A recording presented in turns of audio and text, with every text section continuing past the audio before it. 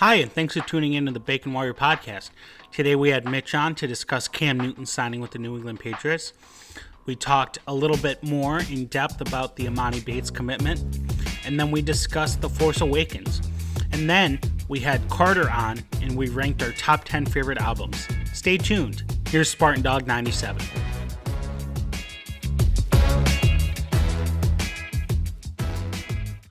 Thanks, Spartan Dog 97. When I'm not scarfing down member berries, I'm Spartan Dog 97.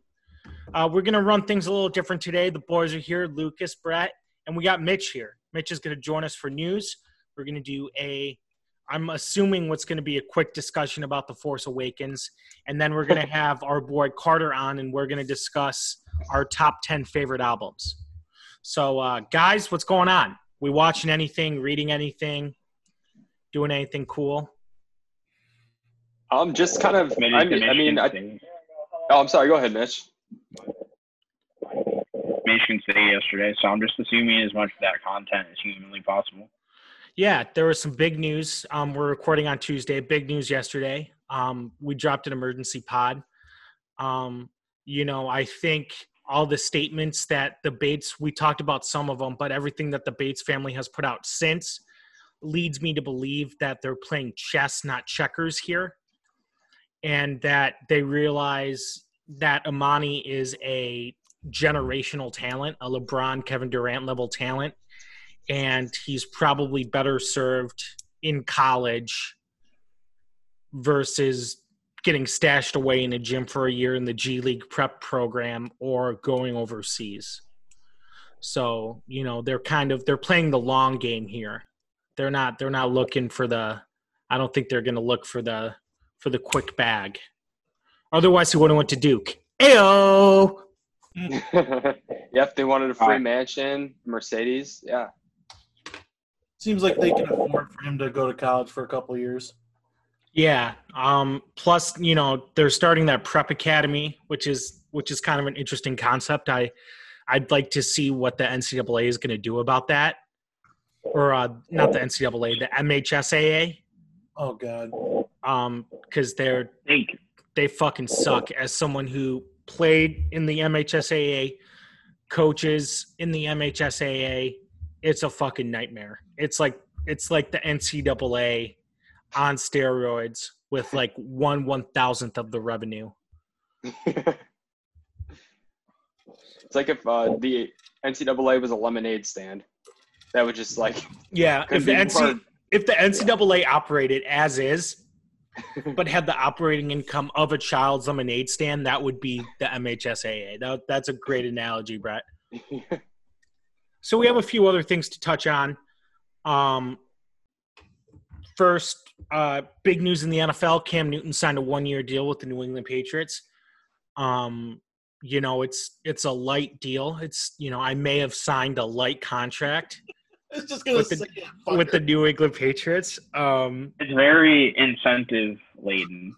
Yeah. So, as someone who has who actively roots against the New England Patriots, I think it's going to be kind of interesting to see what Belichick and McDaniels do with Cam and how they adapt the system. I think it's going to be pretty fun to watch him work. Yeah. And I can't wait to watch him. Yeah, he's finally got a legitimate offensive line for the first time, I think, since the Super Bowl year. So I kind of hope they win a Super Bowl just to spite Tom Brady. Yeah, I'm kind of rooting for the Patriots a little bit here this year for the first time. Just a little bit. Just a little bit. I wouldn't hate to see him win. We're talking Star Wars, but I'm watching Cam's career with great interest. The other thing that happened since we last recorded was the NHL draft happened. Oh, God damn it. I'm not a big hockey guy. But I do know that the Wings got absolutely fucked. That's putting it mildly. Someone who follows hockey more closely, Mitch, I think you do, right? So the Wings,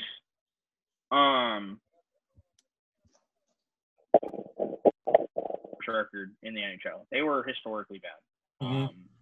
And I think I saw a stat someone put out after in the last 13 lotteries that Detroit sports teams have participated in. That this includes the Pistons too, right? The Pistons and the Wings. Sports in general, Pistons, Wing, like whatever. Yeah, whoever has participated in some kind of lottery. Yeah. The last 13 of them, in 7 of 13 years, they fell past where they should have been slotted based on record. And they've never moved up. So, and then someone also broke it down for just the NHL. And it was like every team that it was every team and how many spots they've lost based on the lottery system. And it was like the Wings have lost the most spots based upon where they finished record-wise and where they got slotted thanks to the ping pong balls than any other franchise in the NHL. And the to-be-determined team that got the number 1 overall pick has gained the most spots ever of any team. Because they're in playoff contention, that's why the team is TBD. If I'm understanding correctly, when the NHL restarts, there's a pool of teams, 8 teams, right, who, when the season was over, were still realistically in playoff contention. So those 8 teams are going to compete for how many playoff spots? 2 or 1? There's some kind of plan where they were playing, because it's 20.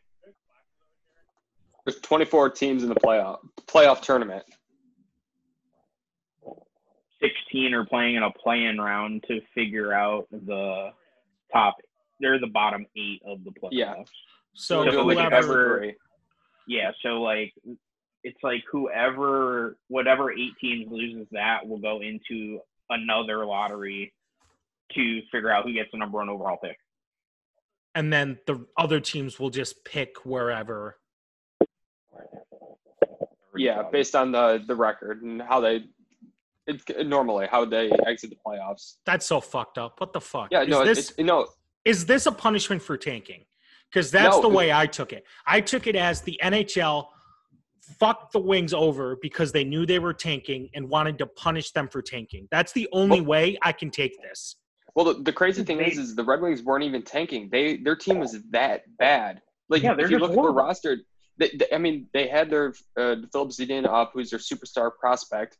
He was playing phenomenal. He got hurt. Anthony Mantha got hurt. Like, they're just so bad. This is how bad they were. In the NHL, it's ridiculous, the system that they currently have. And what they planned to do originally with the lottery, with the COVID situation, would just have the Red Wings fall down 1 spot at worst. So they would either be picking at 1 or 2, then a bunch of GMs cried, and then they came up with this ridiculous Willy Wonka formula that basically guaranteed the 8 placeholder teams that one of them would get the first pick, because all of their odds added up to something ridiculous that one of them was actually going to get the first pick. Something like that. It doesn't make any sense. Even Ottawa, who first 3 picks, like based on trades / where those picks fell without a lottery system, they got 3 and 5. I think now, like, granted, the tweet got deleted, so it may not have been 100% correct, but I saw a tweet that said the New York Rangers could win the Stanley Cup and also pick number 1 overall because they hold Carolina's pick, and if they beat Carolina in the play-in round, that could be number 1. That's accurate. It doesn't make any sense. It was not like it was the disaster. Don't get me wrong, the Rangers aren't winning the cup this year, but like still, But the fact that that's a possibility is ridiculous. Yeah, it's insane. They need to fix the lottery. This was the NHL's prime moment to give the best American franchise, bar none, in the sport, the number 1 pick, and build the hype for the draft and build the hype for the rebuild. And you have a premier GM, I think it's safe to say Stevie Y is a good GM based on what happened in Tampa.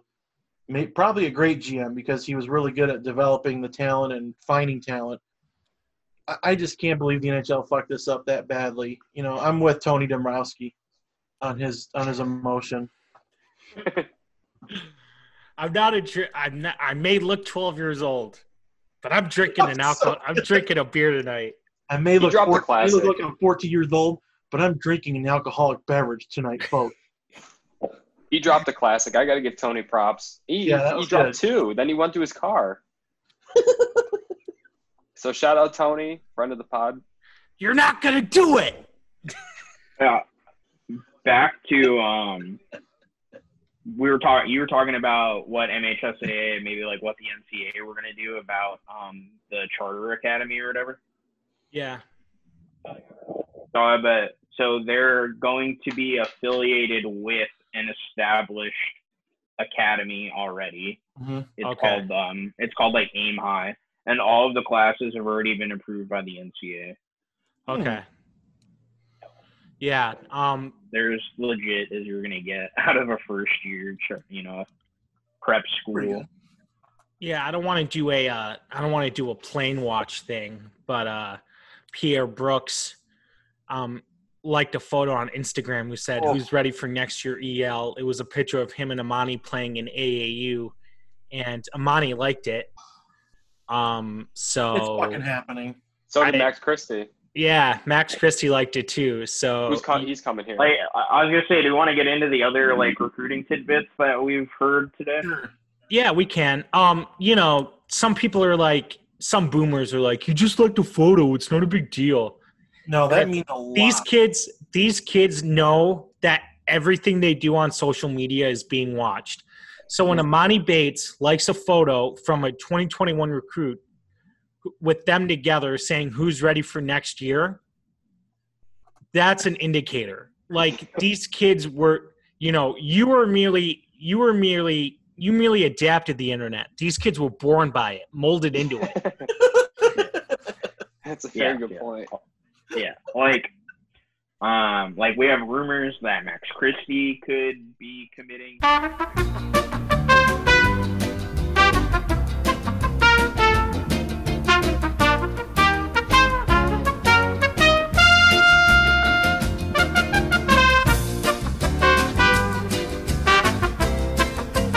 Allegedly, I'm just supposedly. Damn it. There's also he's gonna have to actually edit. I know, yeah. You motherfucker. Son of a there's bitch. Now I gotta look up the technical difficulties sound on YouTube. I gotta go back and insert it to where you speak. I gotta pinch the thing on Audacity to lower the volume to mute and open it up, and then open it back up and lower the volume. You, God damn it, Lucas! Why are you making me work? This is supposed to be what fun. I said and hit the scissor button and move on. Just say there was a glitch with the sound. It's too late. I'm not editing anything else. We're already recording. So now I have to do the technical difficulties music. Thoughts and prayers are coming your way. Thank you. What else? We have Kareem Mane? Yeah, we had a future cast by a Rivals mod, right? MSU Rivals mod. He's one of the insiders. Yeah, Ohio Kareem Mane to MSU. Yep. And then another Rivals writer said Jaden Akins is basically a lock to MSU. Wow. Yeah, and he's on the Monty Bates Ypsilanti prep team now. Yeah. So, and then Pierre Brooks prep. Yeah, then Pierre Brooks said on Spencer's podcast that Pierre Brooks said on Spencer's podcast that he's looking forward to watching Jaden Akins and Amani Bates play together. So you can take that for what it's worth. Did he find that out by selling him some shoes? No. Okay. Sorry. Right. Let's talk Force Awakens. All right. Yeah. That movie could have used a lot of cutting, by the way. Yeah. Speaking of editing. Ooh. And putting in So my boy Tyler, he's like one of the only people who knows who I am in my fraternity. Like he knows like my alter ego or whatever. He sent me a link to a story that I think is both one pretty interesting if it's true. I doubt it is, but I just want to talk about it to start off this Force Awakens conversation. And two is pretty fucking wild. So this comes from a YouTuber by the name of Dr. Doomcock.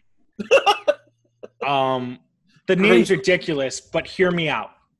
He had spoilers for The Rise of Skywalker like 4 months in advance. Those were the ones, weren't they? Yeah. Yep, I read them. He nailed spoilers for Captain Marvel and Endgame and Far From Home. And I believe he was the one who had Rosario Dawson as Ahsoka. So the Ahsoka content. He said he posted a video over the weekend that where he stated there's a civil war going on within Lucasfilm between Kathleen Kennedy and Jon Favreau. And essentially what Favreau wants to do is decanonize the sequel trilogy. Oh. And they have the canon. Supposedly they have canon to back up the fact that they'll be able to do it pretty easily. Mitch, you might know, you've seen Rebels, right? Let me pull up the article. It has something to do with Rebels. And let me see. Great radio we're going on right now.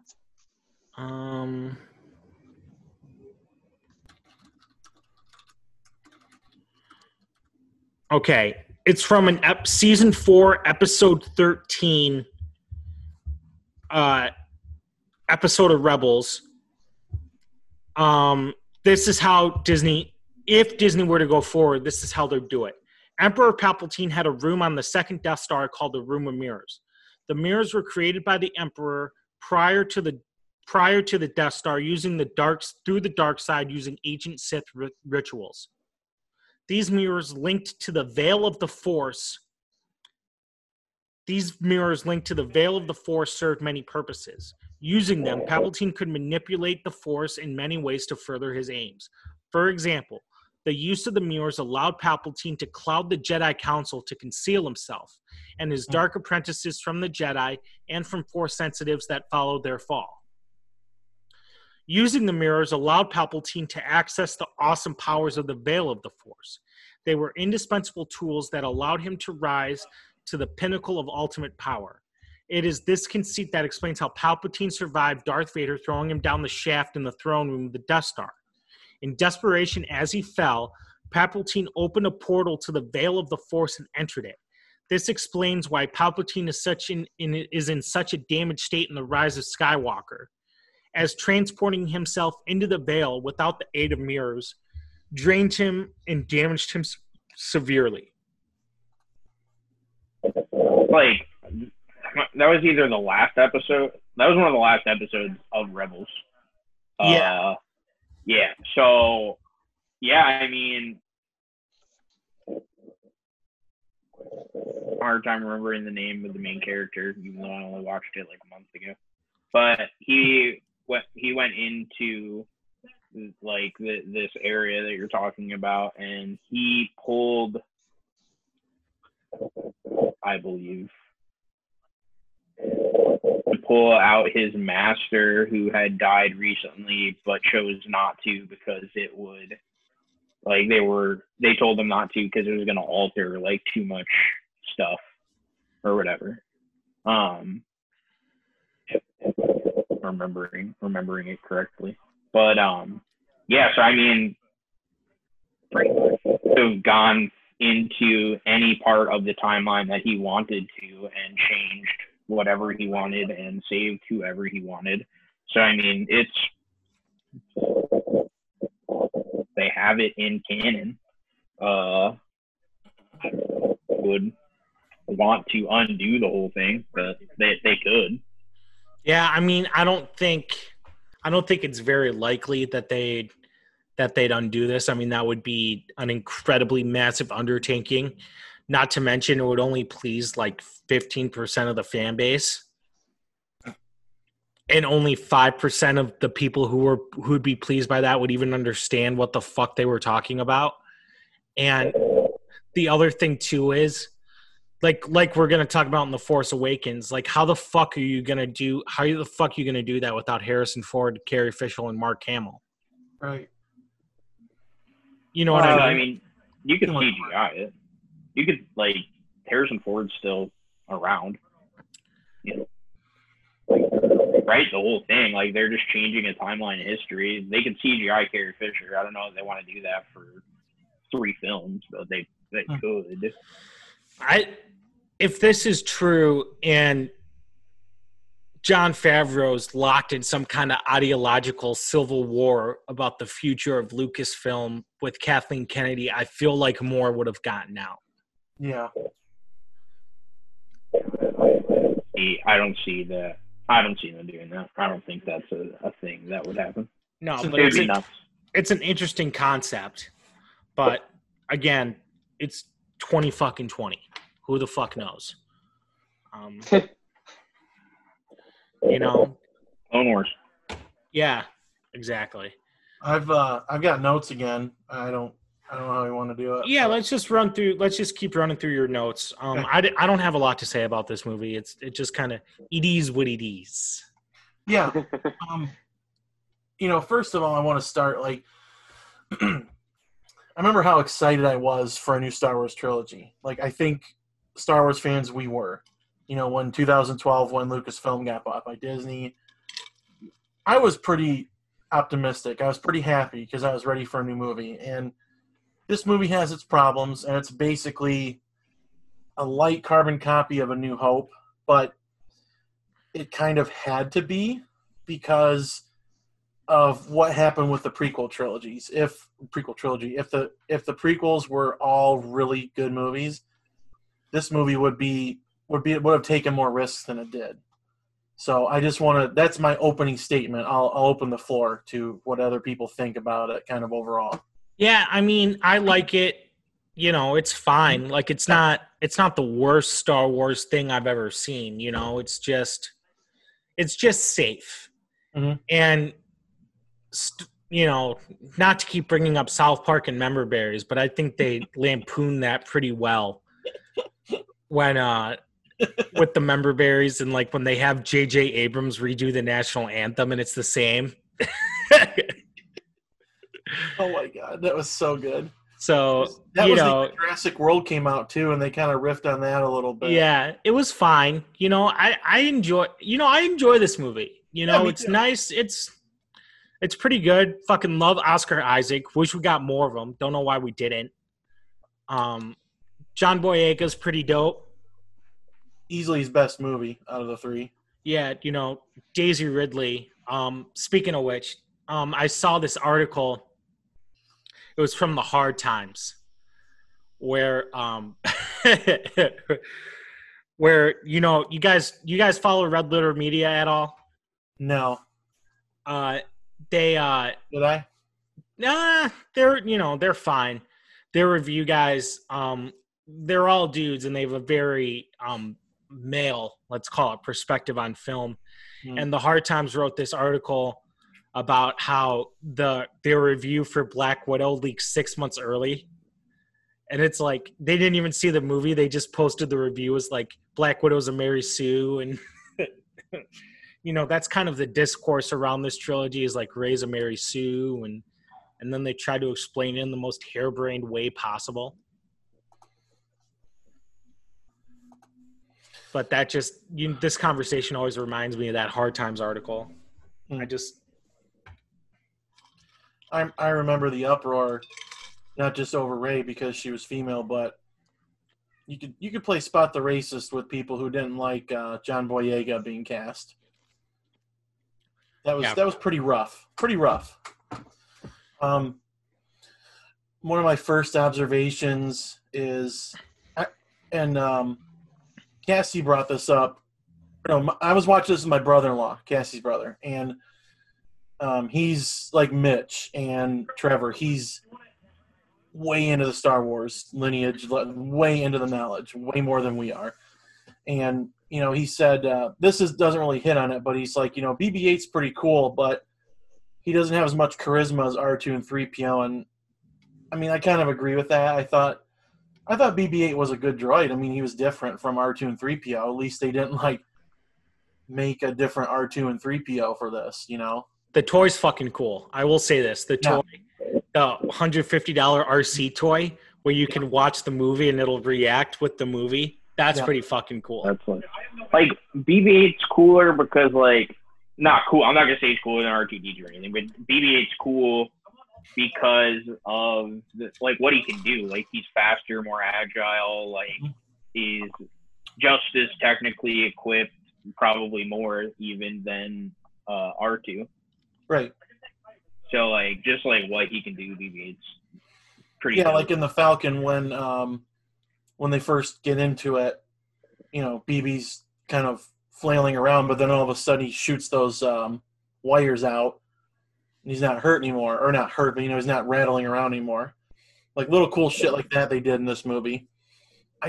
I gotta watch the other two again to see if he does any other stuff like that. But interesting observation from the first set, scene in the movie at that one planet where Poe is getting the map to the fragment of the map to Skywalker, is that the stormtroopers for once actually hit people. I was pretty surprised to see that. Usually they'd miss all those motherfuckers at 10 feet at a 10-foot radius. Yeah, the First Order much more adept at target practice than the Empire. They invested more in target shooting. Yeah. And it was cool to see the different types of stormtroopers. You got the flamethrower in that scene.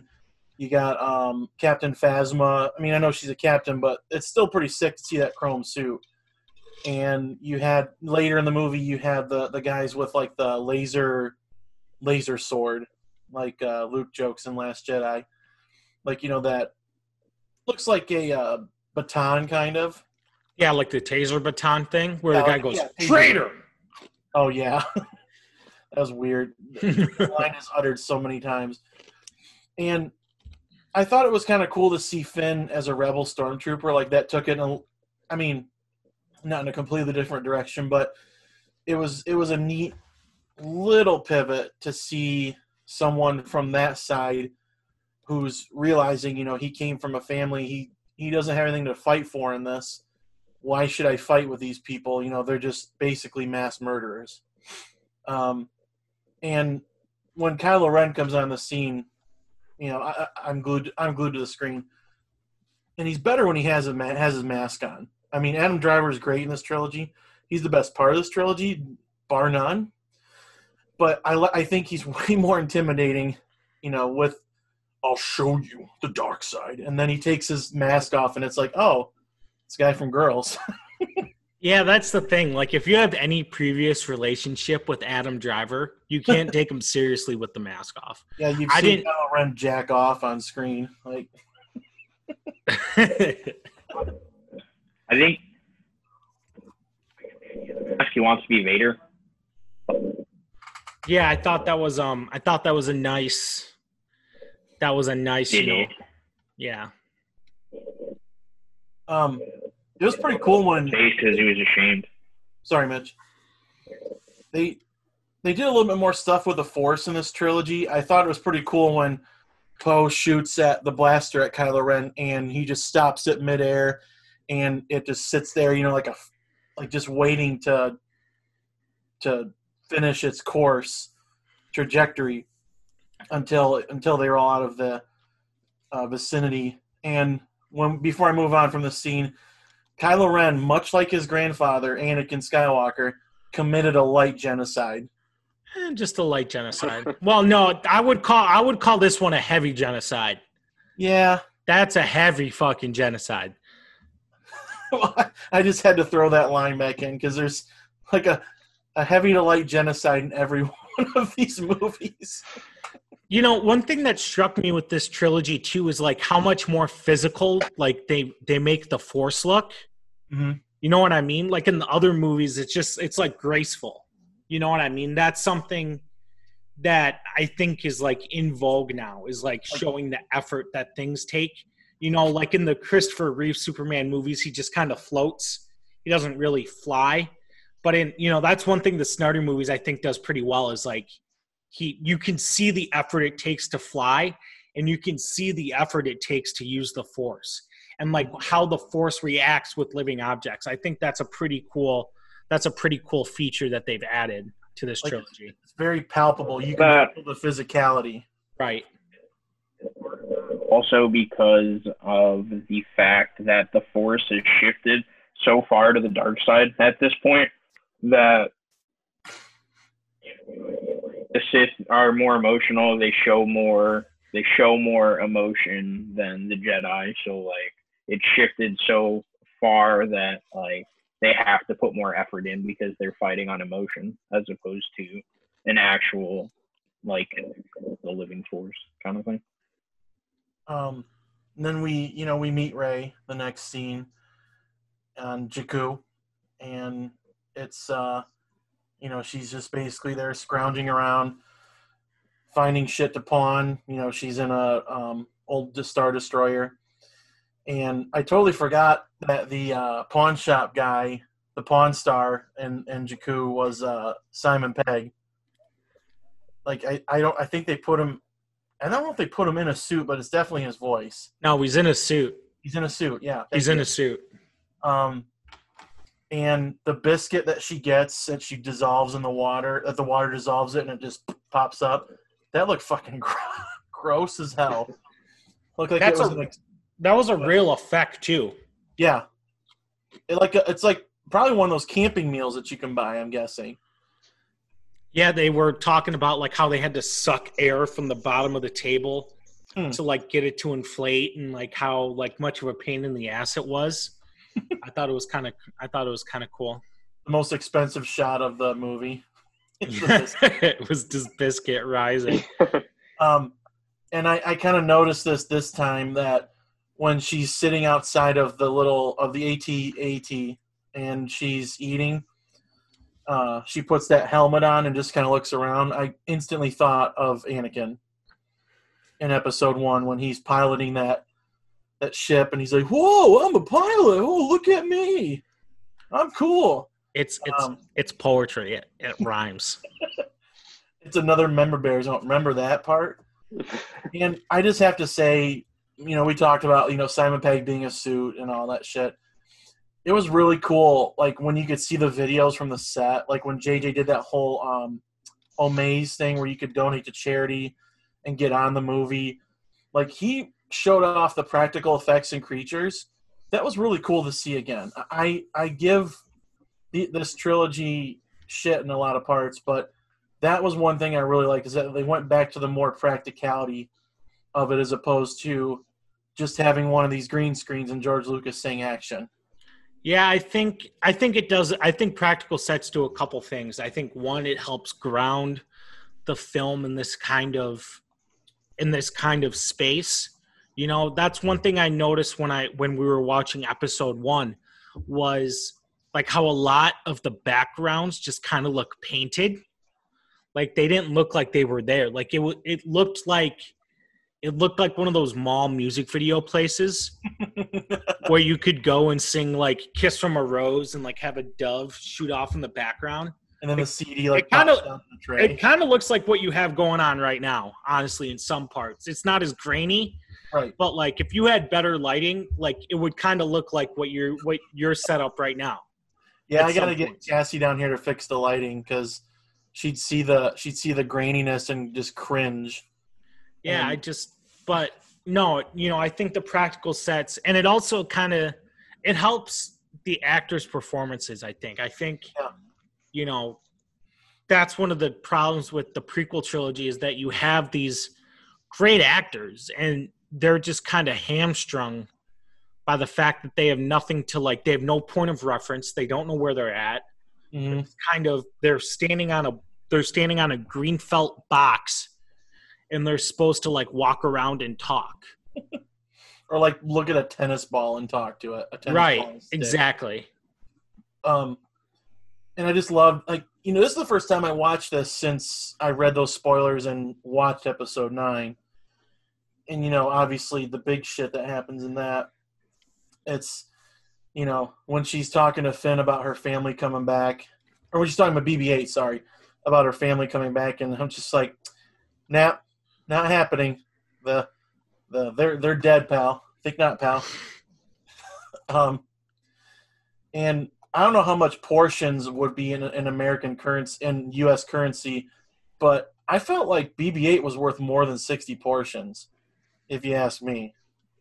I'm sure some guy somewhere has made a portions to U.S. dollars equivalency, but based on the reaction, 60 portions was a lot of food. Was a lot. Yeah, that could last her a couple weeks.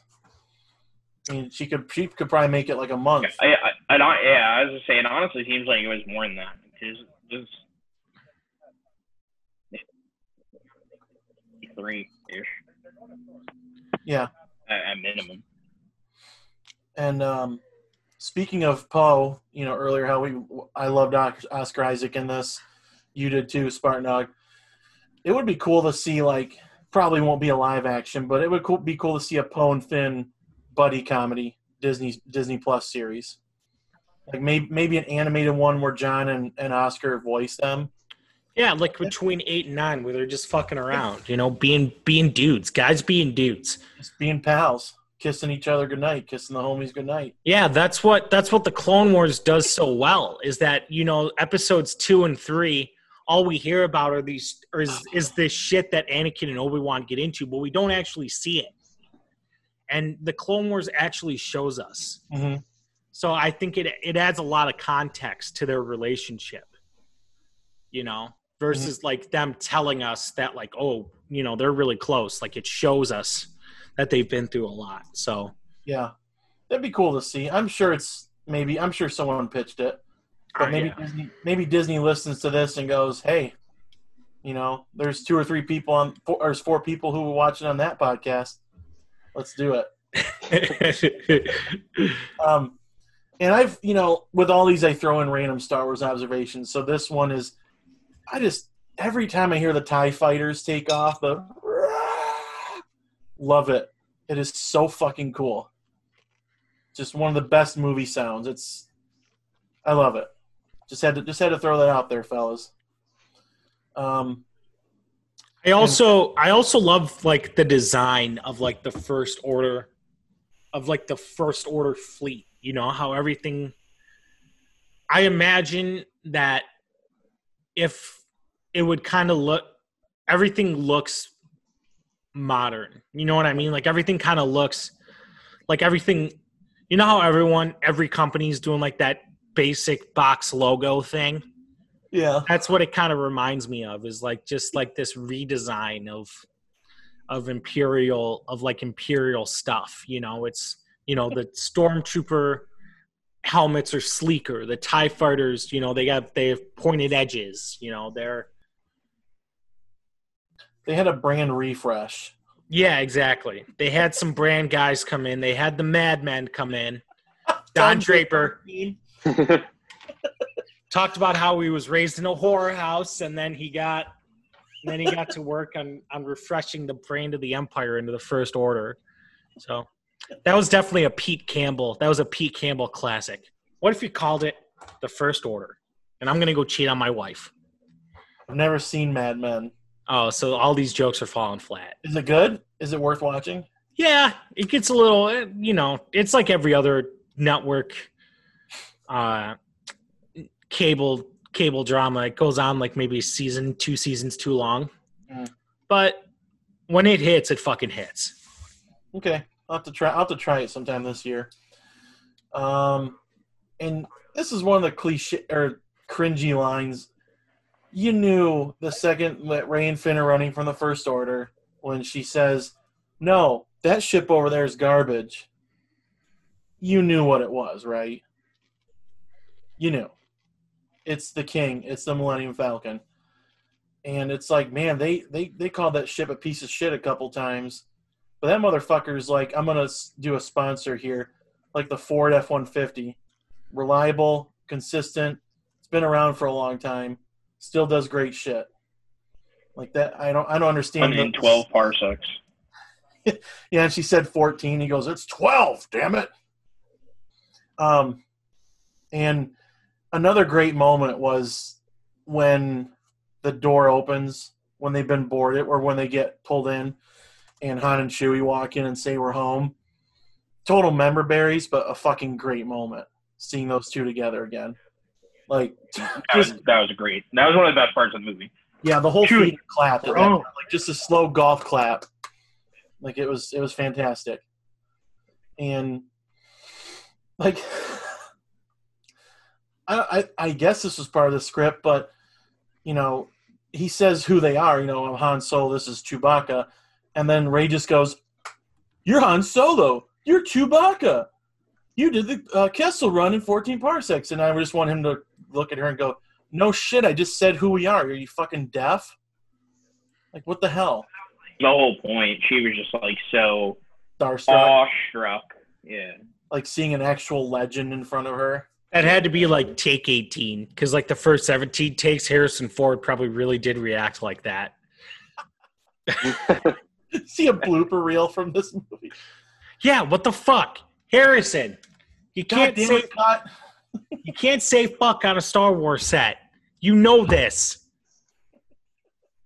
I wonder. Have you guys ever seen from the Conan O'Brien show? They have a producer named Jordan Schlansky. Have you guys ever like heard of this guy or seen his videos? No. Yeah, so he's like a big movie nerd. So they took him to like get his Star Wars stuff like appraised and like viewed. And he had like Harrison Ford come on the set and just like smash his like Millennium Falcon like Lego set. So if you guys ever had a chance, like check that out. That dude's just like naturally funny, but that was like classic. Harrison Ford just was not rocking with them. Every first take of Han's dialogue was, "When do I die?" Yeah. Like my brother-in-law forgot. He didn't know, you know, didn't Harrison want to die in Empire? No, he was gonna, the first pass was he was gonna die in Return of the Jedi. That's right. And he wanted to. And yeah. George was like, "No, I'm not gonna do that. I'm not gonna be able to sell toys." Of course. That's a good excuse. But I wonder how much extra Disney paid him to take off the earring that he wears out in public all the time. He was paid $20 million for this role. No shit? Yeah, none of it was for the earring. $20 million. Sure, so probably an extra 5. It was probably 5. It was probably 15, 5 for the earring. Or 15 for the earring. He's like, "I love this. You can't take it off me, damn it." If I'm not going to be able to fly over commercial planes within 6 feet, you're going to have to pay. His earring is like the orb that Kevin Garnett has in Uncut Gems. Just give him powers. Oh, man. Like, and didn't he break his leg on the set of this movie? I believe he did. The door of the Falcon, I think, fell on his leg. Yeah. Like, I'm sure he's like, "Oh, maybe I'll finally just die."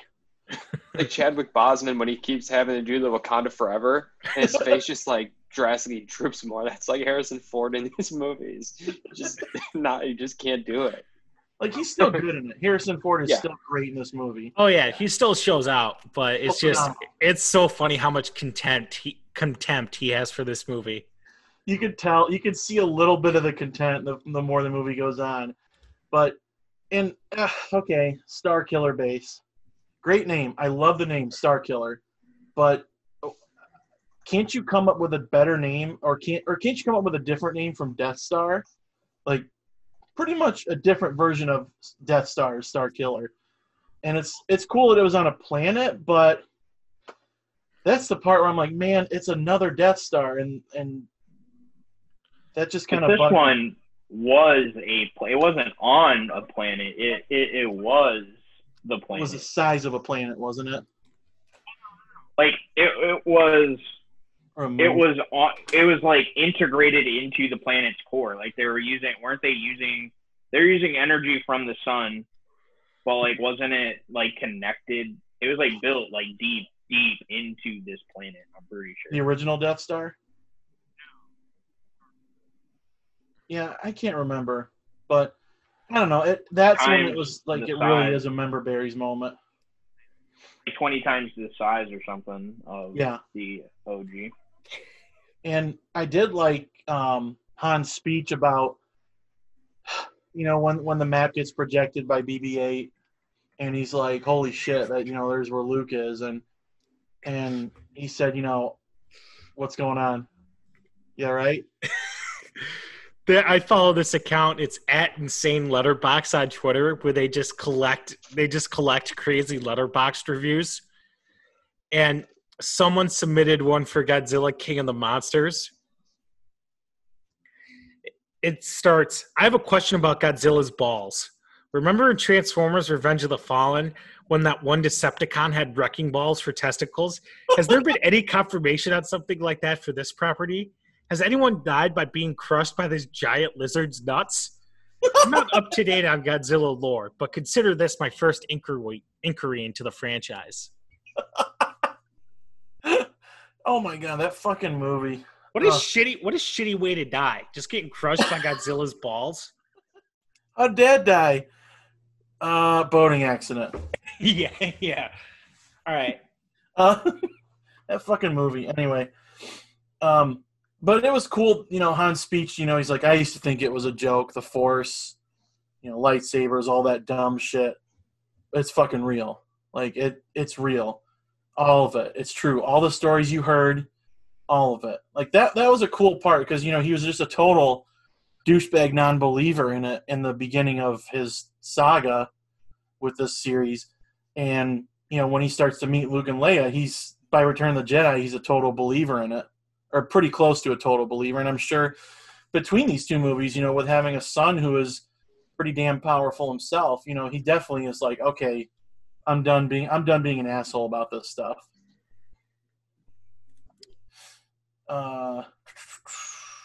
And at Maz Kanata's place, who totally just gets ignored in episode 9, and it's basically just a cameo in Last Jedi. We do get Jizz again. There's a lighter version of Jizz played at Maz Kanata's palace, which is nice to see the connectivity. Jizz connects everybody. Yeah, you gotta love some light Jizz.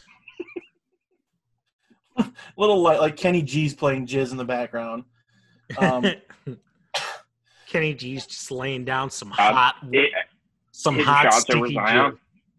What's that?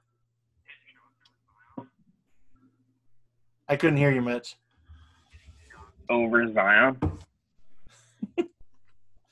A different Kenny G, but the joke was there. Oh, gotcha. Okay. Friend of the podcast, Kenny Goins. Oh, dumb.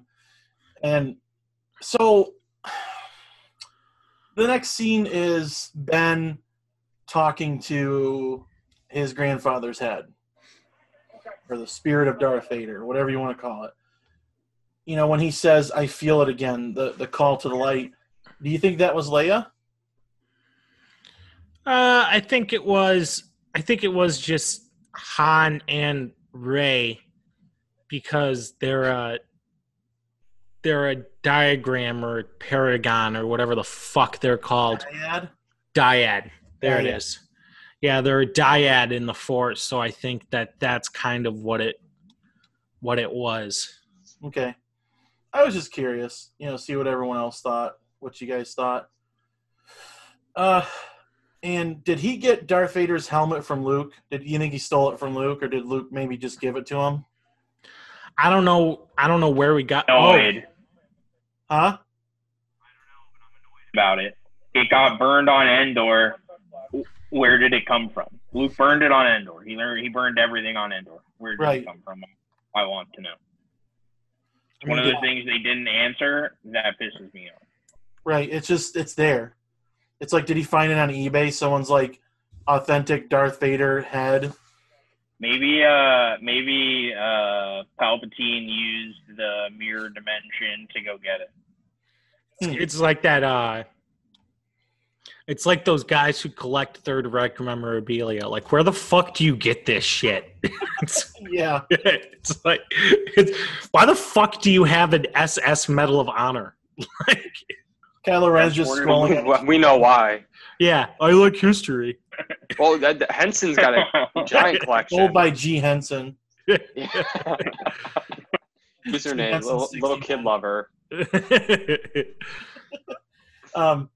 Yeah, Kylo Ren just scrolling through his phone on eBay and just like, oh shit, and like emails the seller, is this an authentic Darth Vader head? Been looking for it, and it's like SN0KE is a seller. Yeah, this is real.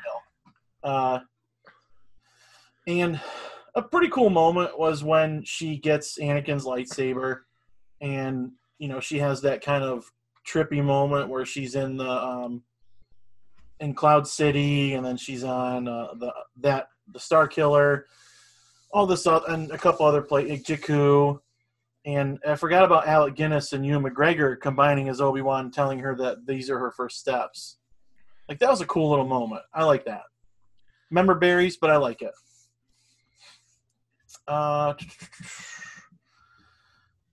Although I had my gripes with Star Killer, it was pretty sick that like one shot took out 4 planets like right next to each other. Yeah, that was dope. Pretty fucking cool. Like the music was great, and like seeing Kylo Ren just like watch it, and it's definitely wasn't a light genocide for sure on this part. It was very extra large genocide to kill out 4 planets at once. And I gotta say again, Kylo Ren's lightsaber is fucking badass. I like the lightsabers in these movies. Like, they feel a little more real. Like he's got that coarse and rough. It's coarse and rough, and it gets everywhere. I started saying coarse and rough on my phone when I was watching the movie. I'm like, okay, gets everywhere.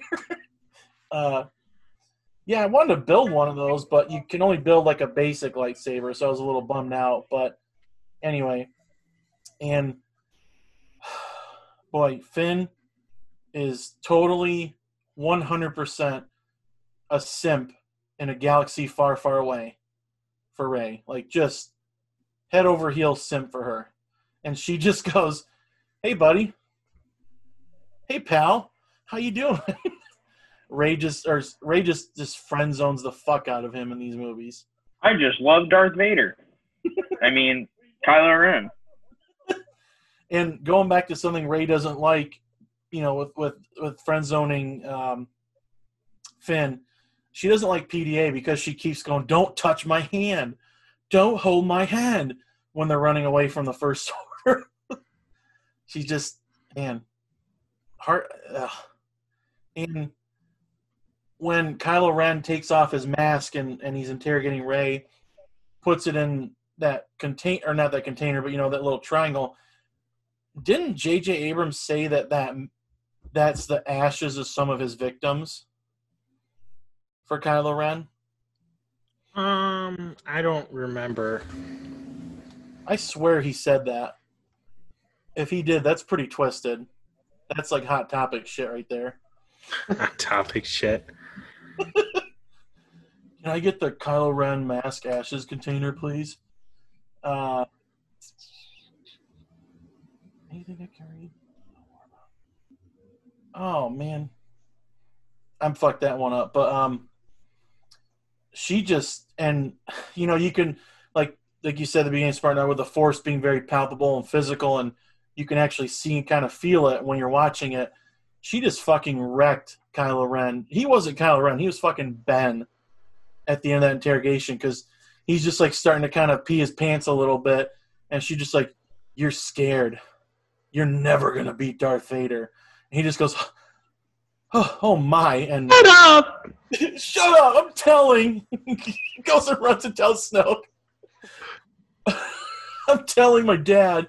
And You guys know who the stormtrooper was that let her go, right? Daniel Craig, baby. Yep, Daniel fucking Craig. King shit. And I thought it was okay. This joke might not land, but Finn, on Starkiller when they're arguing on the surface, when they're about to go under, when he's arguing with Han, Finn was apparently a janitor. So Hilarious. The Resistance was counting on a scoundrel in Han Solo and a janitor. That's like Michigan Twitter relying on Scott Bell and Greg Henson. Oh. Yo. What about Sleeping Beauty? Well, he's asleep. They can't count on him. Yeah, that's right. Shit. He only goes to a 9 a.m. showing. He's carbonized. He's just like, what's being frozen in carbonite? Like, well, you're basically asleep for a long time. Sign me up. Sign me up. Yeah, sounds good. I want to fucking do it. That's yeah. I'm just. He loves punishment. Carbonize me, please. No carbonite for you. Oppress me, Jabba. Speaking of being put in carbonite, a Han Solo in carbonite.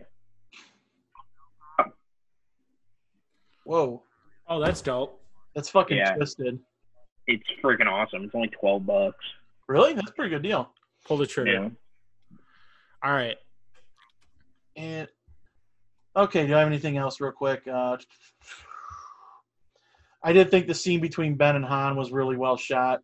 Like, that moment where you think Kylo's going to turn to the light side, like there's light on his face, and then when he pulls out the lightsaber and it's starting to be like a struggle, the light just turns into dark and it's red again.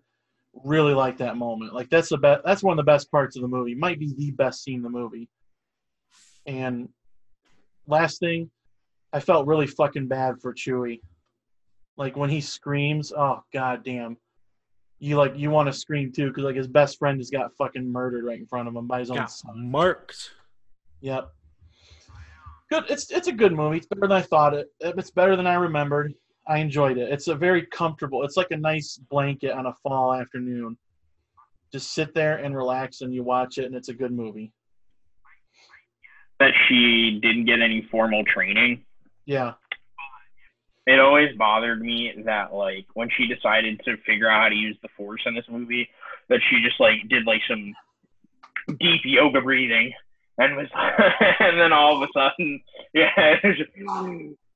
okay. For, like, 4 seconds, and then all of a sudden she's convincing stormtroopers to let her out, and she's, able to lightsaber fight with Kylo Ren. But I'm surprised that she was able to do any of that stuff near the end, because Kylo Ren fucking yeeted her into that tree and, like, clocked her. Knocked the wind out of her and just light concussion probably. Like, just, nope, you're gone. I don't like your product. I'm out. I don't like your product. don't like it. I give it an 80. I give it an 80. A bit higher than I thought I would give it, but it's still an enjoyable movie. And I'm not going to hold the sins of Episode 9 against this movie. Finito for me. Yeah, I'd probably give it a 70, 75. It's fine. Well, it's fine. Yeah, I mean, it's something that you can watch.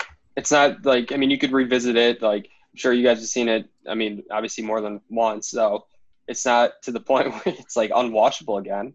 No. And I mean, it's entertaining. It's not anything groundbreaking. I mean, it was cool to see them obviously revive like a new trilogy and just bring it into the modern century. So yeah, can't dump on it too hard. It's better than the prequels. Easily. Oh, for sure. Easily. All right. Mitch, thanks for coming on. We appreciate you coming on every week. We'll be back next week for what I'm sure will be a lively discussion on The Last Jedi. Are we going to talk the spin-offs at all? Maybe we can do a combined one for Rogue One and Solo. Let's do that. I bet we could get some nice discussion about Solo. Oh, yeah. We can do a combined Solo Rogue One episode. Yeah. So, Mitch, thank you. Mitch. Appreciate it as always. Rock. Now let's have Carter on to discuss top 10 favorite albums. Nice. Enjoy. No Lover. All right. We now welcome on our boy Carter Landis onto the show. Carter, what's going on? How's it going, guys? It's good to be on. So we're going to discuss our top 10 favorite albums right now. I don't know about you guys, but this was a hard fucking list to make. Me too. I listened to a shit ton of music, and, you know, having to whittle down something to 10 was killer. You know, I'm going to be interested to see the diversity of music taste between the four of us.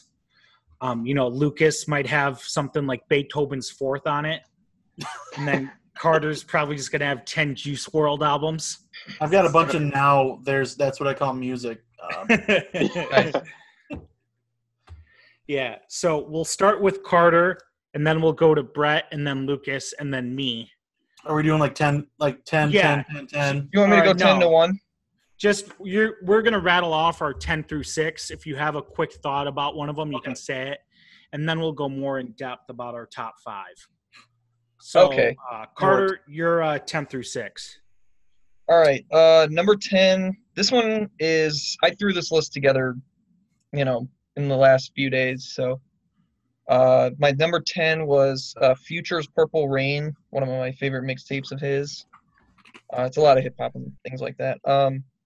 My number 9 is Sylvia Demo by Isaiah Rashad. 8 is Thriller, Michael Jackson. I had to throw some on there. 7, this is probably unpopular, but Ye is my favorite Kanye West album, so it's at 7. Great album. Interesting. And then number 6 is it's Rubber Soul by the Beatles. Okay. All right. Interesting collection of albums you got going on there. Diverse. You know, for as diverse as our music taste is, I feel like 3 of the 4, if not all 4 of us, is going to share an album in the top 5. So it'll be interesting to see where everyone has this album when we get there. Brett, you're 10 through 6. So my 10 through 6, number 10, I've got Watch the Throne by Kanye West and Jay-Z. Number 9, I have the 2020 Experience by Justin Timberlake. Okay. Number 8, I have Man on the Moon 2 by Kid Cudi. Number 7, I have Graduation by Kanye West. And then at my number 6, this is where it got really tough because then all the albums start like kind of piling up on each other. But I have Endless by Frank Ocean. Okay. Interesting choice. Kanye, heavy representation early. Yep. Yeah, and later. I'm assuming later. Lucas, you're 10 through 6. Okay, number 10, Tub Thumping, Chubbawamba. Number 10, Marshall Mathers LP, Eminem. Incredible album. Number 9, Songs for the Deaf by Queens of the Stone Age. Fucking sick drums by Dave Grohl, who is the GOAT drummer. Number 8, Kid A by Radiohead. Fucking great album. OK Computer's pretty good, but I think Kid A's better. Number 7, My Beautiful Dark Twisted Fantasy. Okay. Fucking amazing album. Wow, didn't make the top 5. No, it was close. And number 6 is a band that should just stay out of politics. The Battle of Los Angeles by Rage Against the Yeah, you know, they really got into politics in their later years. I don't quite understand it. It's one of my favorite albums ever, but like, I love it. Should have just stayed out of politics. Who knew that Killing in the Name of was political? That's crazy. So my 10 through 6, my number 10 is Funk Wave Bounces Volume 1 by Calvin Harris. My number 9 is Enema of the State by Blink-182. Okay. My number 9. My number 8 is the Beatles' White Album. My number 7 is Dark Sky Paradise by Big Sean. And my number 6 is From Under the Cork Tree by Fall Out Boy. So, All this thing. Carter, you're number 5. All right. I just want to say my top 5 albums have all come out within the last like 4 or 5 years. But, you know. So number 5 for me is Die Lit by Playboi Carti, and I know that, you know, that's probably goofy, but I remember listening to that album. It was right as I was graduating high school, and we're going in depth a little bit more with our top 5, right? Correct. Yeah. Okay. Yeah, and I just thought like every single song, as uniform as the album sounded, they sounded very similar.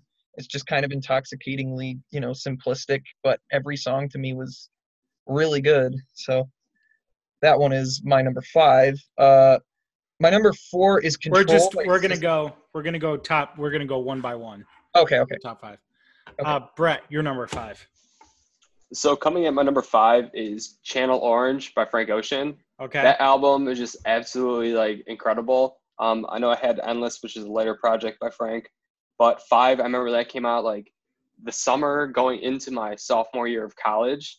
So that's kind of like you get the first year of college out of the way, then you get a Frank Ocean album. Like that album got so much play for me just throughout the summer, then leading up into the fall. And it's just like the vibes of that album are just, he's so stupid talented that, I mean, that 5 might be doing it a disservice, but that's where it ranks. Yeah, I had a similar experience with Blonde. Blonde came out like right as I was going into my sophomore year, and Nike's got a lot of play. Need a ring like Carmelo. Lucas, you're number 5. Here we go. I'm just gonna say firsthand my top 5.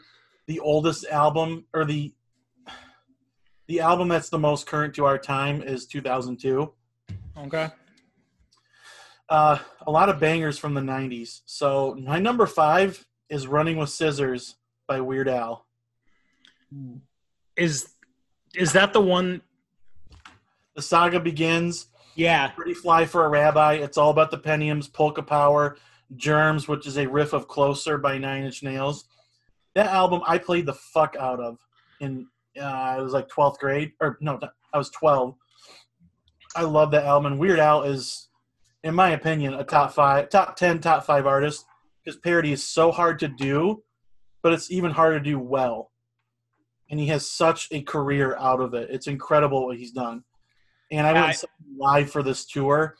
He was fucking hilarious, and it was so cool to see him live. Yeah, I will say I had a real Weird Al phase in middle school. We all did. Yeah, I think everyone had a Weird Al phase in middle school. And, you know, Pretty Fly for a Wet Rabbi is a banger.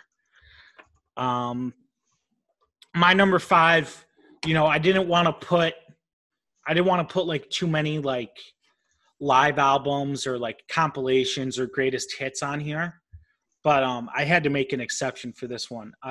My number 5 is New Found Glory's Kill It Live. New Found Glory is a band I came to, you know, pretty recently, but I've fallen in love with them. You know, they have a lot of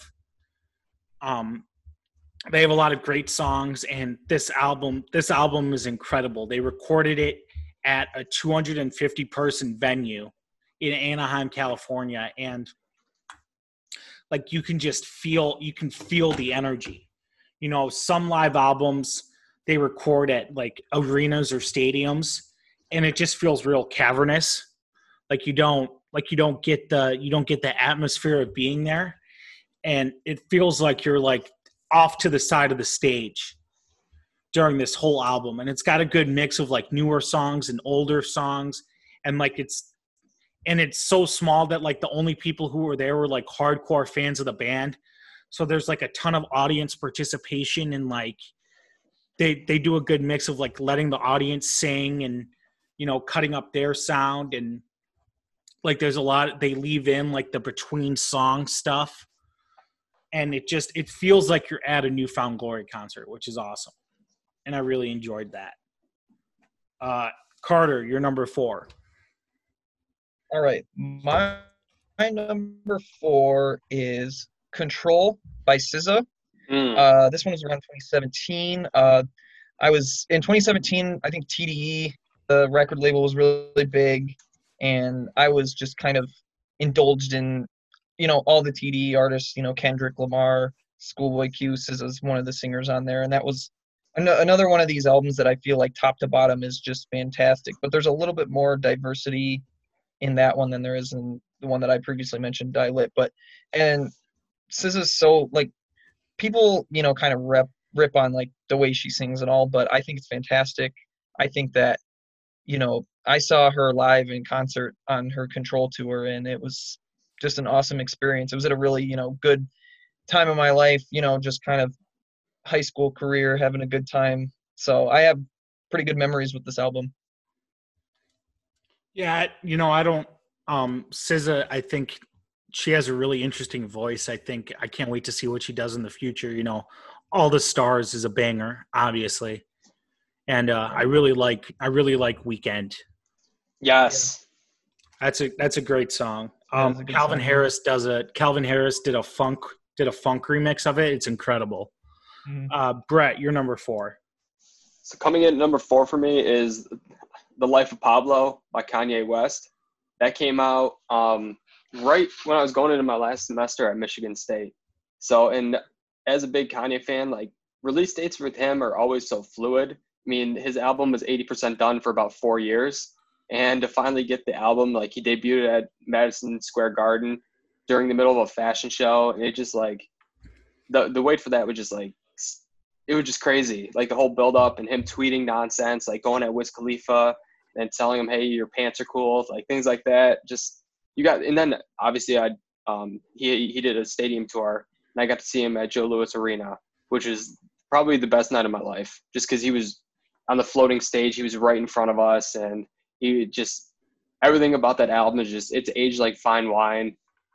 I mean, the features are everything about that album is just perfect. It's the album of the life, as he said. Funny story about The Life of Pablo. That album dropped when I was at a party, and I was macking on this girl, and she was feeling the vibe, and I was fucked up. And the album dropped, and I was like, I gotta go. And she went out to, like, go take her friend into an Uber, and I just left. And she came back, and she was asking about me, and I was gone. I was in my dorm room listening to the album. My roommate was like, what the fuck are you doing? Like, and I was just like, waves don't die, baby. Like, waves don't die. Yeah, and then the whole, like, Chance was, like, tweeting, like, yeah, we got to get Waves on the album. Like, Kanye puts Waves on the album. And, like, trying not to skip the Waves was one of the hardest, like, most, like, self-control moments I ever had to have. And then you get the Wave, it just, like, just goes crazy. Lucas, you're number 4. My number 4 is the most recent album on this list. It's the Eminem Show by Eminem. When this came out, I was just about to go to high school. It was about to be my freshman year. I remember my mom let me buy it. Like, she bought it for me, but I had it, and I was, like, the only person in my grade to have this album. I made so much money off of it. Legally, I wrote Eminem asking for permission to burn this CD, and he said, that sounds great. Let's do it. Wait, really? No. Oh. I just have a letter from Eminem from, like, 18 years ago. Do whatever the fuck you want, Marshall. Yeah. So, like, that was, with Dre being a producer, like, the beats were just the best part of of the early albums. Like, so fucking good. The flow was amazing. And, like, White America, Clean Out My Closet, Sing for the Moment's a great one.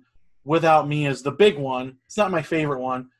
Square Dance, Till I Collapse, and I left out a couple. Like, that album is full of hits. And I played, like, another one I played the shit out of. Love that album. Still listen to it.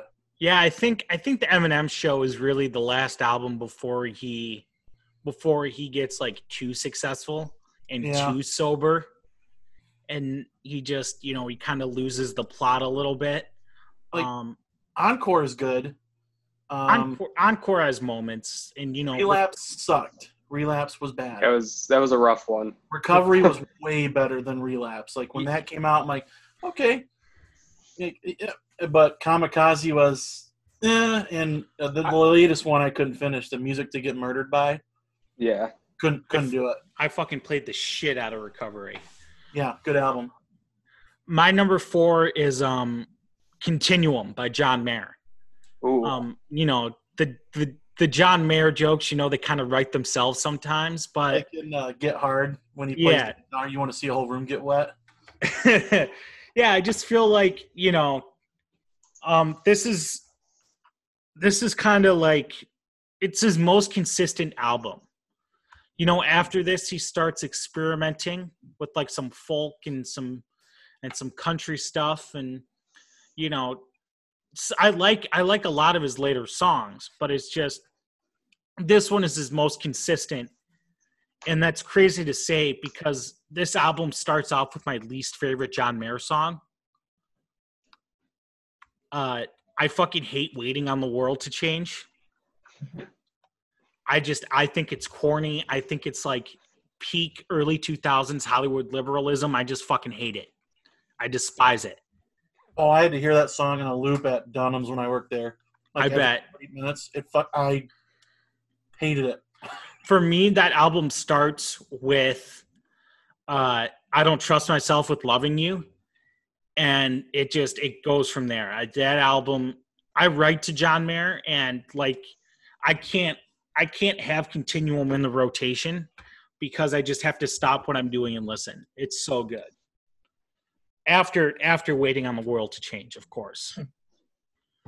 Carter, you're number 3. All right, my number 3 is called Neo Theater by AJR. If you don't know who AJR is, they are a band of 3 brothers from New York. They're a pop indie band. This album dropped last year at the end of April. AJR is pretty known for their songs like Sober Up and Weak. I don't know if you've heard either of those songs. They have this it's kind of like this techno-ish. It kind of borders on EDM, but not really. It's more pop than that, I would say. It's all sorts of alternative and everything. Last year, I was struggling to adjust to kind of new life and everything, and Neo Theater and AJR's type of music kind of really speaks to that, so I really enjoyed it. They're so meticulous with the way they craft their sound. They work so hard. They're constantly evolving their sound. The album starts off right away with a huge banger, and throughout the album, this one incorporates a lot of like 1930s type of choir sounds fused with all sorts of different type of pop sounds and epic sounding music. It's just so fantastic. And then I went and saw them on tour when they came to Grand Rapids this past October. There's just something, I think, for everyone when it comes to their music, especially with Neo Theater. I know they're not incredibly popular with critics, but they have a huge fan base, and I'm hugely part of it. So I really enjoyed that album. They wrote that song like I'm Ready, right? That had like the SpongeBob. Yeah, that had the SpongeBob sample. I had never heard of it until like last year, but I was like, I kind of like this. Yeah. Okay. Yeah, they're pretty good. My brother listens to them. They're I like them. You know, I'm not gonna turn it off whenever they come on. Yeah, they're kind Brett, of football guys. You're number 3. My number 3 is shockingly another Kanye West album. I love Yeezus. Okay. I mean, that's just like when it first came out, the first time I listened through it, I'm like, you know what, this album, like, I don't know if this is for me. Like, I don't know, man.